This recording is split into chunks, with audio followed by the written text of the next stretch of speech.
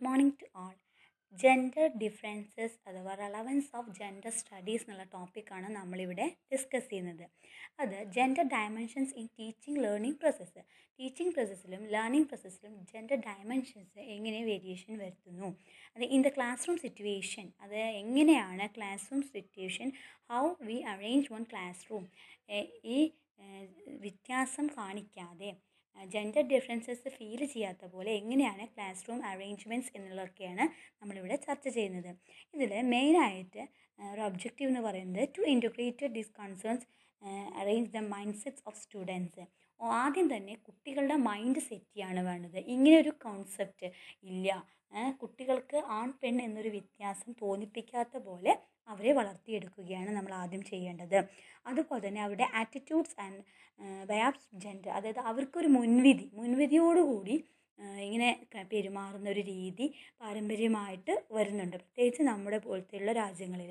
അപ്പോൾ അതിനൊരു മാറ്റം കൊണ്ടുവരുത്തേണ്ടത് ഇനിയുള്ള ഫ്യൂച്ചർ ജനറേഷൻസ് ആണ്. അതുപോലെ തന്നെ teacher is a main role for the gender studies. ടീച്ചറിന് ഇതിന് വളരെ പ്രധാനപ്പെട്ട ഒരു പങ്ക് വഹിക്കാനുണ്ട്. ഒരു ടീച്ചറുടെ കയ്യിലാണ് ഒരു കുട്ടീനെ ആദ്യമായിട്ട് ലഭിക്കുന്നത്. ആ കുട്ടിയെ നല്ല രീതിയിൽ മൗൾഡ് ചെയ്തിട്ട് നല്ല ഒരു സിറ്റിസൺസ് ആക്കി ഫ്യൂച്ചറിലേക്ക് കൊണ്ടു കൊടുക്കേണ്ടത് ടീച്ചറാണ്. അതുകൊണ്ട് തന്നെ ഈ ജെൻഡർ കോൺഷ്യസ്, അതായത് ജെൻഡർ ഡിഫറൻസസ് എന്നൊരു ഫീലിംഗ് ഇല്ലാതെ കുട്ടിക്ക് എല്ലാവരും ഈക്വൽ ആണ് എന്നൊരു തോന്നലോടുകൂടി ഫുൾ ഗിവ് ആൻഡ് ടേക്ക് റെസ്പെക്റ്റോടുകൂടി ഒരു പുതുതലമുറയെ വാർത്തെടുക്കേണ്ട ഡ്യൂട്ടി ഒരു ടീച്ചർക്കാണ്. Then how to use teaching learning process, ഇത് എങ്ങനെ ഒരു ടീച്ചിങ് ലേണിംഗ് പ്രോസസ്സിൽ നമുക്ക് ഇംപ്ലിമെൻറ്റ് ചെയ്യാമെന്ന് നോക്കാം. അതായത് നമുക്ക് എല്ലാവർക്കും അറിയാം, മൾട്ടി ക്ലാസ് ആണ്, മൾട്ടി ടാസ്ക് ആണ്, മൾട്ടി ആക്ടിവിറ്റീസ് ആണ് എല്ലാവിടെയും നടക്കുന്നത്. അതുകൊണ്ട് തന്നെ ഒരു മുൻവിധിയോടുകൂടി നമ്മൾ ഒരു പക്ഷഭേദം കാണിക്കാതെ മുൻവിധിയോടുകൂടി നമ്മൾ ഒരു കാര്യങ്ങളും മുന്നോട്ട് കൊണ്ടുപോകരുത്. അതുപോലെ തന്നെ കുട്ടികളെ ഒരു കാരണവശാലും അവനെന്നോ അവളെന്നോ വിളിച്ചിട്ട് ബ്ലെയിം ചെയ്യരുത്. എപ്പോഴും അവർക്ക് മാൻ വുമൺ എന്നൊരു കോൺസെപ്റ്റ് കൊടുക്കാതെ ഹ്യൂമൻ എന്നൊരു കോൺസെപ്റ്റിൽ വേണം അവരുടെ സ്റ്റഡീസിനെയൊക്കെ ഫോക്കസ് ചെയ്യുന്നതിന്.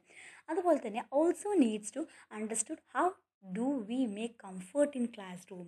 നമ്മളുടെ മുന്നിലിരിക്കുന്ന കുട്ടി അത്രയും കംഫർട്ടായിട്ടാണ് നമ്മുടെ ക്ലാസ് റൂമിൽ ഇരിക്കുന്നത്, അത്രയും സെക്യൂറാണ്, ആ കുട്ടിക്ക് ഫ്രീഡം ഉണ്ട് എന്നൊരു തോന്നലുണ്ടാക്കുന്ന പോലെ വേണം നമ്മൾ ക്ലാസ്സിൽ പെരുമാറേണ്ടത്. അത് ടീച്ചറുടെ ഭാഗത്തു നിന്നായാലും കൂടെ ഇരിക്കുന്ന മറ്റു കുട്ടികളുടെ ഭാഗത്തു നിന്നായാലും അങ്ങനെ ഒരു അന്തരീക്ഷം ടീച്ചർ സൃഷ്ടിച്ചെടുക്കണം. അതുപോലെ തന്നെ ഒരുപാട് ആക്ടിവിറ്റീസ് നമ്മൾ ക്ലാസ് റൂമിൽ മോർണിംഗ് മുതൽ ഈവനിങ് വരെ ഈ കുട്ടികൾ നമ്മുടെ കൂടെയാണ്. ആ സമയത്ത് ഒരുപാട് ആക്ടിവിറ്റീസ് കൊടുക്കും. അപ്പോൾ ഈ ആക്ടിവിറ്റീസ് കൊടുക്കുമ്പോൾ ഒരിക്കലും നമ്മൾ ഡയറക്ഷനായിട്ട് ബോയ്സ് ഗ്രൂപ്പ് ഗേൾസ് ഗ്രൂപ്പ് എന്ന് പറയുന്ന ആ തരംതിരിക്കൽ ഇനിയെങ്കിലും അവസാനിപ്പിക്കണം. പകരം അവർക്ക് ഒന്നിച്ച് ഐക്യത്തോടു കൂടി യൂണിറ്റി ആയിട്ട് ഇത്ര റോൾ നമ്പർ ഒരു ഗ്രൂപ്പ്, ഇത്ര റോൾ നമ്പർ വേറെ ഗ്രൂപ്പ്, അങ്ങനെ പറഞ്ഞിട്ട് അവരെ അങ്ങനെയുള്ള കാര്യങ്ങൾക്ക് മുന്നോട്ട് കൊണ്ടുവരണം. അതുപോലെ തന്നെ വളരെ ചെറിയ കുട്ടിയായിരിക്കുമ്പോൾ 2-3 വയസ്സ് കഴിയുമ്പോൾ ഇന്ന് സ്കൂൾ പീരീഡ് സ്റ്റാർട്ട് ചെയ്യാണ്. ആ സമയത്ത് കുട്ടികൾക്ക് വണ്ണസ് എല്ലാവരും ഒന്നാണ്. അത് കഴിഞ്ഞ് അവർ നമ്മളുടെ മുന്നിൽ നിന്നാണ് വളരുന്നത്. ആ സമയത്താണ് ബോയ് എന്നും ഗേൾ എന്നും 2 തരംതിരിവുകൾ ഉണ്ടാക്കുന്നത്. അങ്ങനെ ഒരു തരംതിരിവ് ഉണ്ടാക്കാതെ, അങ്ങനെ ഒരു വോൾ അവർക്കിടയിൽ സൃഷ്ടിക്കാതെ നോക്കേണ്ടത് ഒരു ടീച്ചറുടെ കടമയാണ്. ഇതിനൊക്കെ സഹായിക്കുന്നതാണ് ഹിഡൻ കരിക്കുലത്തിൽ മെയിനായിട്ട് it's plays a very good role in gender സ്റ്റഡീസിൽ വളരെ പ്രധാനപ്പെട്ടൊരു പങ്ക് വഹിക്കുന്ന ബ്രാഞ്ചാണ് hidden curriculum for informal socialisation for the children in the classroom and the social environment. Class റൂമിൽ മാത്രമല്ല ചുറ്റുമുള്ള സോഷ്യൽ എൻവിറോൺമെൻറ്റിലും കുട്ടികൾക്ക് എങ്ങനെ ഈക്വൽ പൊസിഷൻ നൽകണം എന്നൊരു കാര്യം ഹിഡൻ കരിക്കുലം പറയുന്നുണ്ട്. അതിൽ gender is a part of hidden curriculum. പക്ഷേ ഒരിക്കലും നമ്മൾ ഇത് പഠിപ്പിക്കുമ്പോൾ ഡയറക്റ്റായിട്ട് ജെൻഡർ കോൺസെപ്റ്റ് എന്ന് പറയുന്നൊരു ലെസണിൽ കൂടെയല്ല നമ്മൾ കുട്ടികൾക്ക് ഇത് പറഞ്ഞു കൊടുക്കുക. നമ്മൾ പഠിപ്പിക്കുന്നതും പഠ്യേതരമായിട്ടുള്ള കാര്യങ്ങളും കരിക്കുലം നോൺ കരിക്കുലർ ആക്ടിവിറ്റീസ് കൂടെ കുട്ടികൾ അറിയാതെയാണ് അവരിലേക്ക് നമ്മളിത് കൊടുക്കേണ്ടത്.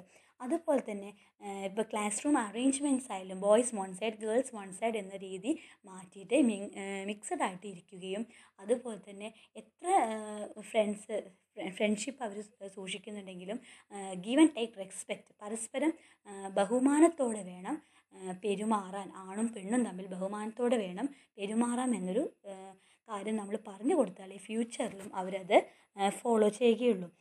ഉദാഹരണമായിട്ട് ഇപ്പോൾ ഒരു ഫങ്ഷൻ സ്കൂളുകളിൽ നടക്കുകയാണ്.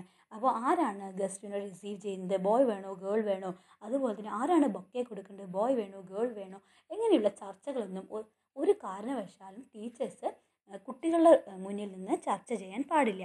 അതുപോലെ തന്നെ മക്കൾക്ക്, സ്റ്റുഡൻസിന് ഒരു വൈഡർ സ്പേസ്, വൈഡർ ഫോറം നമ്മൾ കൊടുക്കേണ്ടതുണ്ട്.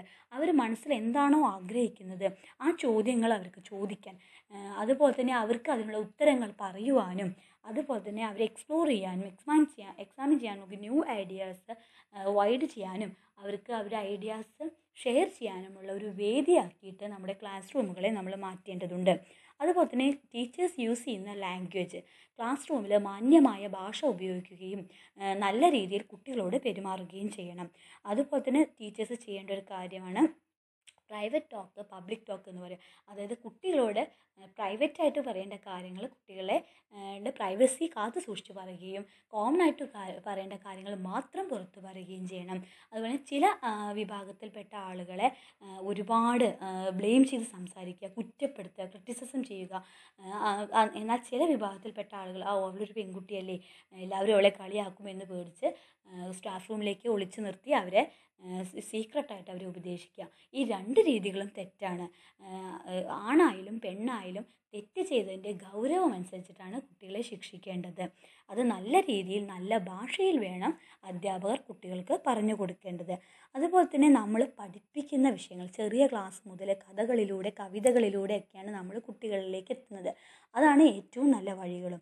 ഈ സമയത്ത് മാൻ എന്താണ്, വുമൺ എന്താണ് എന്ന് പറയാതെ ഹ്യൂമൻ എന്താണ് എന്നൊരു കോൺസെപ്റ്റ് കൊണ്ടുവരികയും, അതുപോലെ തന്നെ നല്ല നല്ല പുരാണ കഥകളിലെ സ്ത്രീ കഥാപാത്രങ്ങളെക്കുറിച്ചും പുരുഷ കഥാപാത്രങ്ങളെക്കുറിച്ചും അവരുടെ ക്വാളിറ്റീസിനെ പറ്റിയും ഒക്കെ വിശദമായിട്ട് പറഞ്ഞു കൊടുക്കാൻ ഒരു ടീച്ചർക്ക് സാധിക്കും. അതുകൊണ്ട് സോഷ്യൽ സ്റ്റഡീസ് സബ്ജക്റ്റ് ചെയ്യുന്നവർ പ്രധാനമായും നമ്മളുടെ ഓൾഡ് ട്രഡീഷനിലും ഓൾഡായിട്ടുള്ള കൾച്ചറും ഒക്കെ ഫോളോ ചെയ്യുന്നതോടൊപ്പം തന്നെ ഇന്ന് എന്താണോ വേണ്ടത് അതനുസരിച്ച് അഡ്വാൻസ്ഡ് ആവാനുള്ള ഒരു വേദി കൂടി കുട്ടികൾക്ക് ഉണ്ടാക്കി കൊടുക്കണം. നമ്മളെ വാല്യൂസും ഐഡിയൽസും ഒക്കെ മുന്നിൽ വെച്ചുകൊണ്ട് തന്നെ ഫോർവേഡ് ചെയ്യാവുന്ന അവസ്ഥയിലേക്ക് നമ്മുടെ കുട്ടികളെ മാറ്റേണ്ടതുണ്ട്.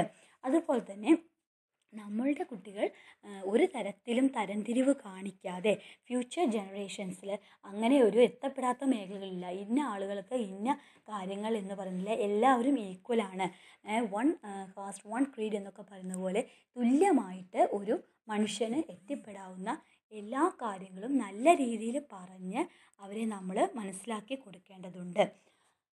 ദെൻ നമ്മൾ ഇതിൻ്റെ കൺക്ലൂഷനിലേക്ക് വരുമ്പോൾ socio economic background, cultural background, വിവിധ തരം എക്കണോമിക് സിറ്റുവേഷൻ, ഇതൊക്കെ വ്യത്യസ്തമായ തലത്തിൽ നിന്നാണ് നമ്മളെ കുട്ടികൾ വരുന്നത്. അപ്പോൾ നമ്മൾ എന്ത് ചെയ്യണം? അവർക്ക് എല്ലാവർക്കും തുല്യമായ പരിഗണനയാണ് നമ്മുടെ ക്ലാസ്സുകളിൽ കൊടുക്കേണ്ടത്.